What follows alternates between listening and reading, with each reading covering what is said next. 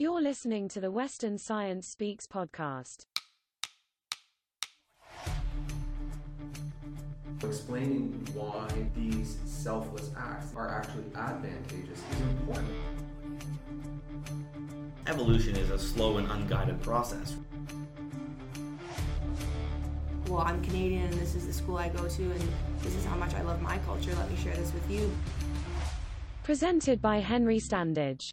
All right, welcome to the Western Science Speaks podcast. One of my favorite cliches of science fiction movies is the discovery scene where a character finds something supernatural, but has no idea where or what it came from. This week on the podcast, we have as close to a real-life version of that as you're likely to find, except we're lucky enough to actually know where it came from. Dr. Desmond Moser has been studying meteor fragments that landed on Earth from Mars, and his findings can tell us a lot about the history of the planet, including dispelling some existing notions that the academia community had. He came onto the pod to talk about his findings, take us through the journey that these supernatural artifacts went on to get to Earth, and I even got him to give his take on Elon Musk and his proposed Mars venture. Here we go. I'm sitting down with Dr. Desmond Moser. It's a beautiful day outside. Sometimes when you have the earth science people, it'll be super ugly outside. It's not as inspiring, but it is lovely today. So thanks for coming. Oh, you're very welcome. I guess by the time this podcast comes out, your work will have been published for a couple months now, but this is just before, kind of the calm before the storm, if you will. I hope so. Yeah. So let's hop into it. You look at minerals and you look at them on a large time scale. How is it even possible for us to get our hands on minerals from millions of years ago from other places in the solar system? Okay, yeah, well, there are some minerals that are just naturally long-lived. They've got incredible survivor instincts, survivor characteristics.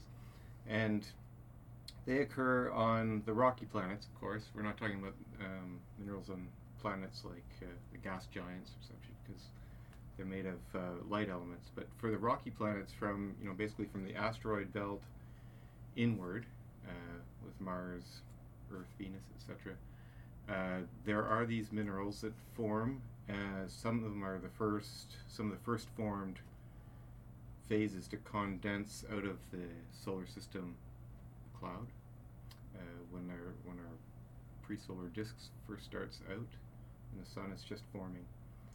And so they continue to form through natural processes, through volcanic activity throughout the last 4.5 billion years. That's just to say that these minerals occur. They're very tiny, but they occur on most of the planets that we have samples from. Now, how do we get those samples? That's the other part that's really cool. Of course, we could go outside the building here today on campus and dig up some sand, and we would find these minerals, and some of them would be quite old, from the Canadian Shield, washed down here by glaciers. But from other planets, we need a piece of the planet's surface to make it here. From the moon, we've got samples that humans have brought back, but by and large, most of the samples we have are in the form of meteorites. So that's pieces of other planets where there's been an energetic event, usually a meteorite strike on another planet, that knocks pieces out of the escape velocity, or at the escape velocity of that planet's gravitational field, and then they start wandering around in space until the Earth comes and grabs them.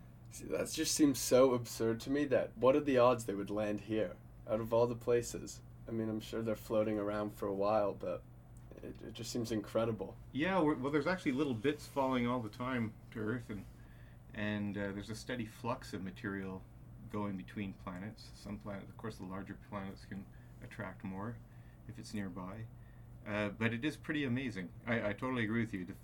Some of the pieces of Mars that have been found, there's about 120 or 130 known pieces of Mars that have come to Earth in that way. And there's actually been a few falls recently where they've actually been observed. So they've seen a fireball coming into the northern Sahara Desert, and they go the next day and they find bits of the meteorite, and it turns out it's from Mars. When it falls to Earth and then it's discovered, what's the process there? So somebody finds it, they bring it to a lab, it gets identified, and then is it an antique? Is it put away somewhere safe? How do you as a researcher get the opportunity to have a look at it? Yeah, this is a nice case of a win-win between market dynamics and science. So, well, a while ago, meteorites started becoming quite collectible.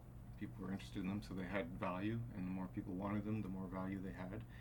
And historically, a lot of the collecting was done from places like the Antarctic ice caps, although meteorites were found everywhere, through large government-organized expeditions to remote places.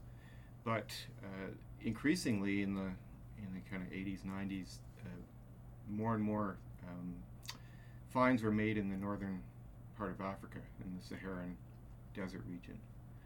And so once that became known that these stones were of value, then local peoples, nomadic peoples, would keep an eye out for them. And so now there's been a huge treasure trove of meteorites that are available from collectors, artisanal collectors wandering around the desert, spotting these things with very skilled eyes, and bringing them to dealers in places like Morocco, where people from around the world will come to deal with the collector and make deals for the dealers. Now, the other part of your question was, how do we get access to them? So now they're in the hands of the dealers, but it doesn't have true value until it's officially So the dealers, certified. it's the same thing as, say, an art collector. Yeah, exactly. Okay. Exactly. But if you want to purchase a piece of art, you want to know it's a Rembrandt. Yes. Before you spend all that money, Yes. or Tom Thompson. So you want to have it authenticated.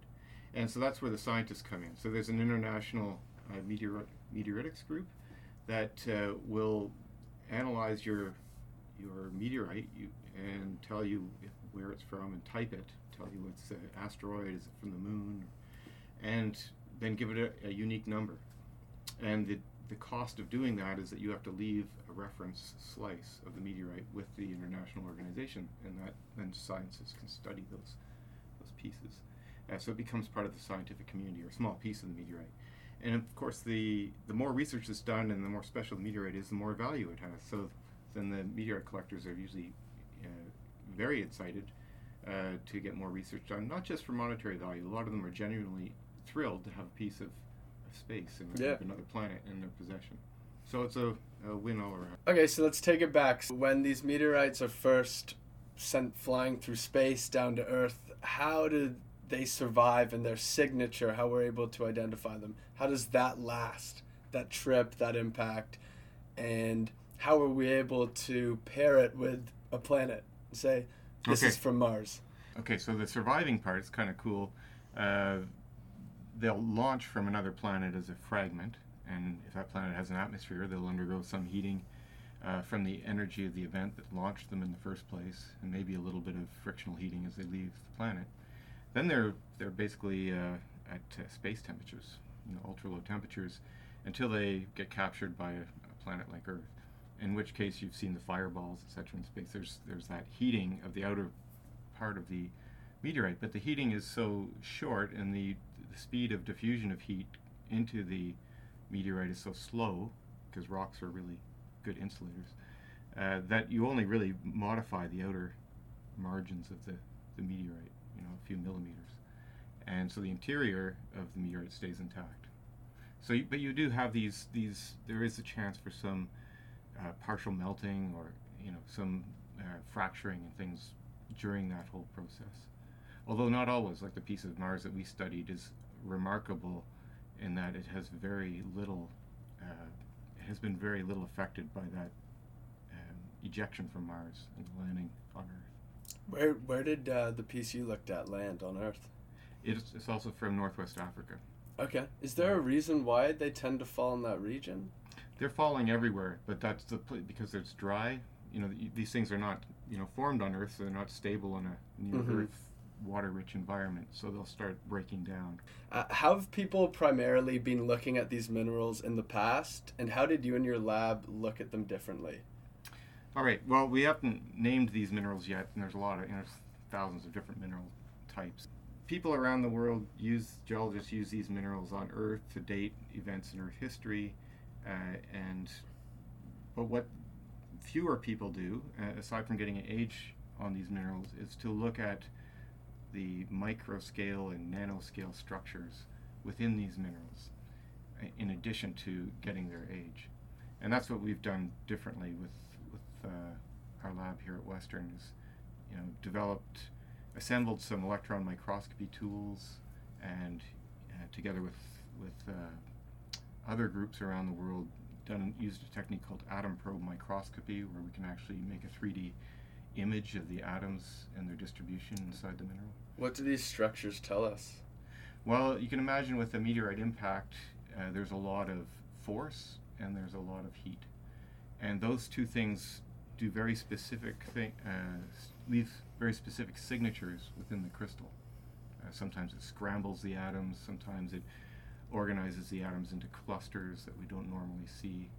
So there are all these special micro and nanoscale features that tell us that, oh, this crystal has actually seen a giant impact event, either incredible forces that we only see in the interiors of planets for a microsecond, or from the shockwave, or the intense, thousands of degree Celsius temperatures that the impact energy creates.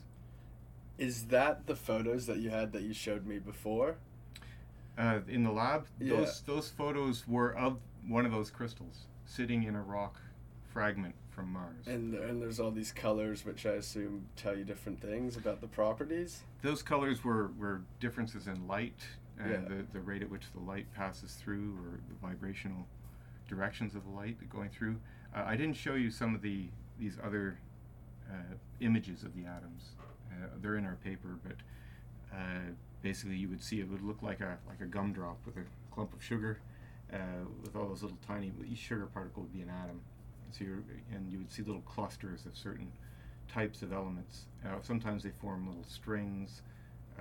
Sometimes the crystal itself is shifted like a deck of cards, so you get little, what they call thin zones or lamellae of twinned material within. So all those things, we don't know of any other way to form those except by meteorite impacts. Yeah, we're going to have to find a way to post the pictures with this podcast, because for listeners, they're awesome.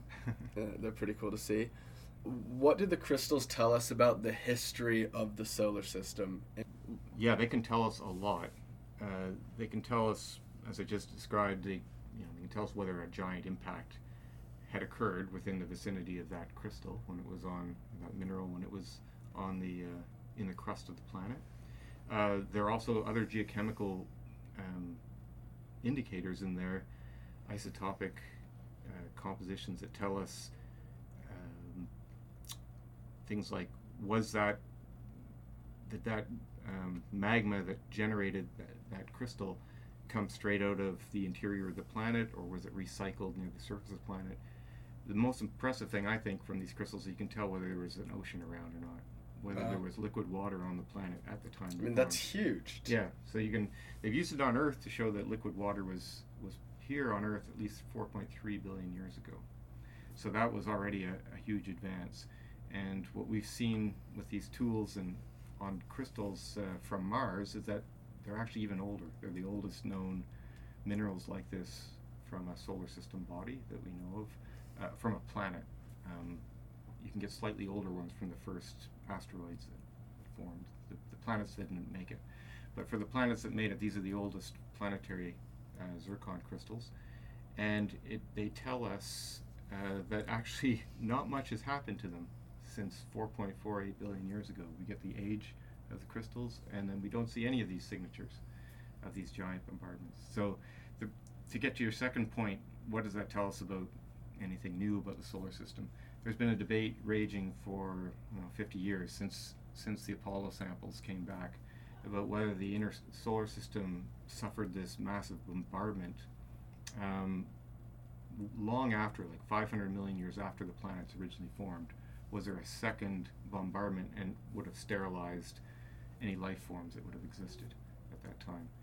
and what the survival, the presence of these little 4.48 billion year old crystals from Mars in near pristine conditions tell us is that no, that didn't happen. It didn't happen on Mars, and if it didn't happen on Mars, then it probably didn't happen on Earth. The bombardment? The bombardment, this late, they called it the late heavy bombardment, but there's been growing evidence calling that into question, and that theory into question, and now we think our results support that trend, that there was of course late bombardment events, but nothing sufficient to rework and remelt the whole planet so that any life forms would be So that extinguished. squashes any conspiracy that we had life on Mars before Earth. No, it doesn't actually. Actually, that's the purpose of the paper, is saying that based on the Martian evidence alone, forget the rest of the solar system, as early as 4.2 billion years ago, things had cooled down and become low impact, shock-free enough to host life as we know it. Potentially, we can't say the life was there or not, but certainly the platform had the right conditions to allow life as we know it to live there 4.2 billion years ago. And then the next part is that extends to the Earth. We know we had water then. If this late bombardment didn't occur on Mars, then there's no reason why it would occur just on Earth. Yeah. And we've known for a few years now that there's water on Mars.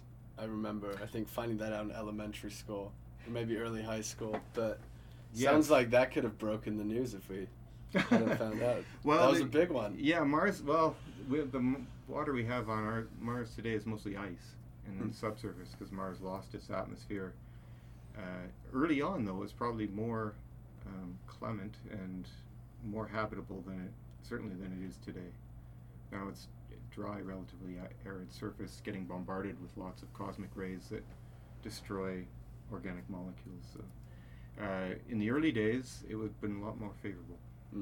And I imagine the likelihood of pieces of Mars coming down to Earth is much higher than other planets because Mars is our closest companion. But could, say, a piece of Jupiter fall onto Earth? Well, you'd probably be... probably not. No, Probably not, It's made of ice and light elements that probably vaporize well before. See, I don't know the properties. Yeah, you need something with a really high melting temperature, and material like that from one of the large planets is buried so deeply in the interior of the planet that I can't see any surface bombardment reaching deep enough to get that stuff out. But is it possible that a planet that far away, because we're talking really far away when we get past Mars, could still fall to Earth? Like, could we get a piece of Uranus or Pluto? I guess when you're getting out there, you're getting to, the Kuiper Belt and ice particles. So yeah, you could get material. You've got carbonaceous chondrites.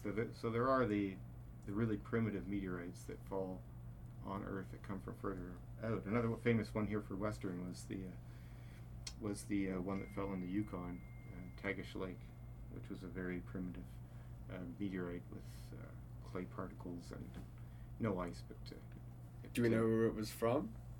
The Tagish Lake. That's outside of my part of the solar system. So true. Yeah. How has Mars changed as a planet from when these minerals first came to exist? I guess we've kind of talked about that a little, but...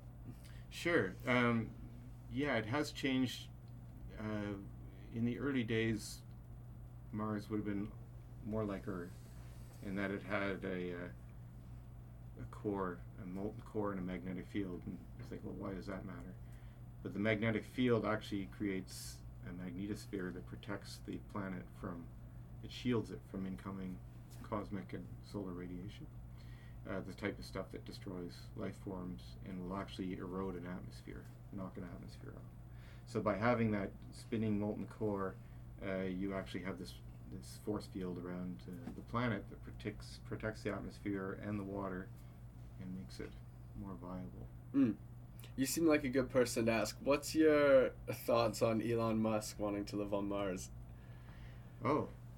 Well, certainly the most qualified guest we've had to answer this question. Well, there's a whole bunch of layers to that. I guess my own, I'm a planetary geologist, but I'm also a neuroscientist. And I was I was at one point in charge of the graduate program in environment and sustainability here. So I have a feeling like at one point I laud the idea of going to a place that's relatively uninhabitable, because we'll learn something about technologically, same way we learned a lot with the Apollo missions. On the other hand, in terms of a mass migration, I think we're just going to mess up another planet while we were messing up this one. So right. Well, you said Mars hasn't changed that much in the 4.2 billion years, right? And it kind of made me think. Oh, I see. Oh, no, actually, it has changed quite a bit in that it went from this period when it had flowing water in the early times when it had an atmosphere and was protected, to about 3.5 billion years ago when it started losing its atmosphere, started drying out. Right, but it's beautiful that it hasn't like changed that much compared to say Earth, which we've totally messed up. But yeah, well, that's all depends on where you're looking at it from. The Earth is changing a lot, but it's not changing beyond the limits of where it's been in the past. The bad part of its changes is more. It's not about the Earth; it's about us. yeah. So after we're gone, the Earth will restabilize. Right. The new year, I keep reading everywhere, is 2050. Oh yeah, right. It's pretty scary. But we've got a big chance. We've got enough self-awareness that we can do it. So. Yeah. So. Are these pieces of Mars the furthest back we can find conditions supportive of life outside the Earth in our solar system? In our solar system, probably right now, yes. There aren't many ancient fragments of, there are no ancient fragments of the Earth left. So the oldest pieces of the Earth that we have are these tiny little zircon crystals. The rocks that they formed from are totally gone. All we have are these little survivor crystals. So we don't have any rock record from this period of 4.4 to 4.2 billion years. The oldest rock on Earth known is 4.0 billion years. When we get back to other bodies, the moon, it also a lot of its early rock record it's been modified, but certainly there's more old material on the moon than on Earth. Mars is really probably the best place. We haven't been to Venus. We haven't, that's an extreme place. Mercury as well. Temperatures there are getting near the melting temperatures of some rocks.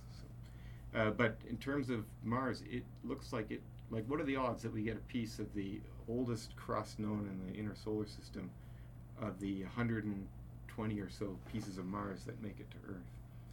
So the odds are there's probably a lot more of this stuff up there on Mars. And this is what we highlighted at the close of the paper, is that if this can be sampled by a relatively recent meteorite impact with Mars, a small one that sent this thing to Earth, it's probably accessible to human missions and rovers. Yeah. How far back do you think this piece could be from? When do you think it flew off? Oh, they've actually done so once it gets out of the atmosphere or away from the planet, it actually gets bombarded with cosmic rays and changes the meteorite chemically. So you can date, the longer it's in outer space, the more these changes happen. So you can actually get a rough age of when it was launched. So the estimate is, on the order of between 5 and 20 million years ago is when the piece that we studied left Mars. It's a long trip. And then it's probably been on Earth, at most 100,000 years. So. Oh my goodness. I thought being from Kingston to London was bad. No. Yeah, it takes longer to get from Mars to... That's it for us this week. I hope you enjoyed the interview.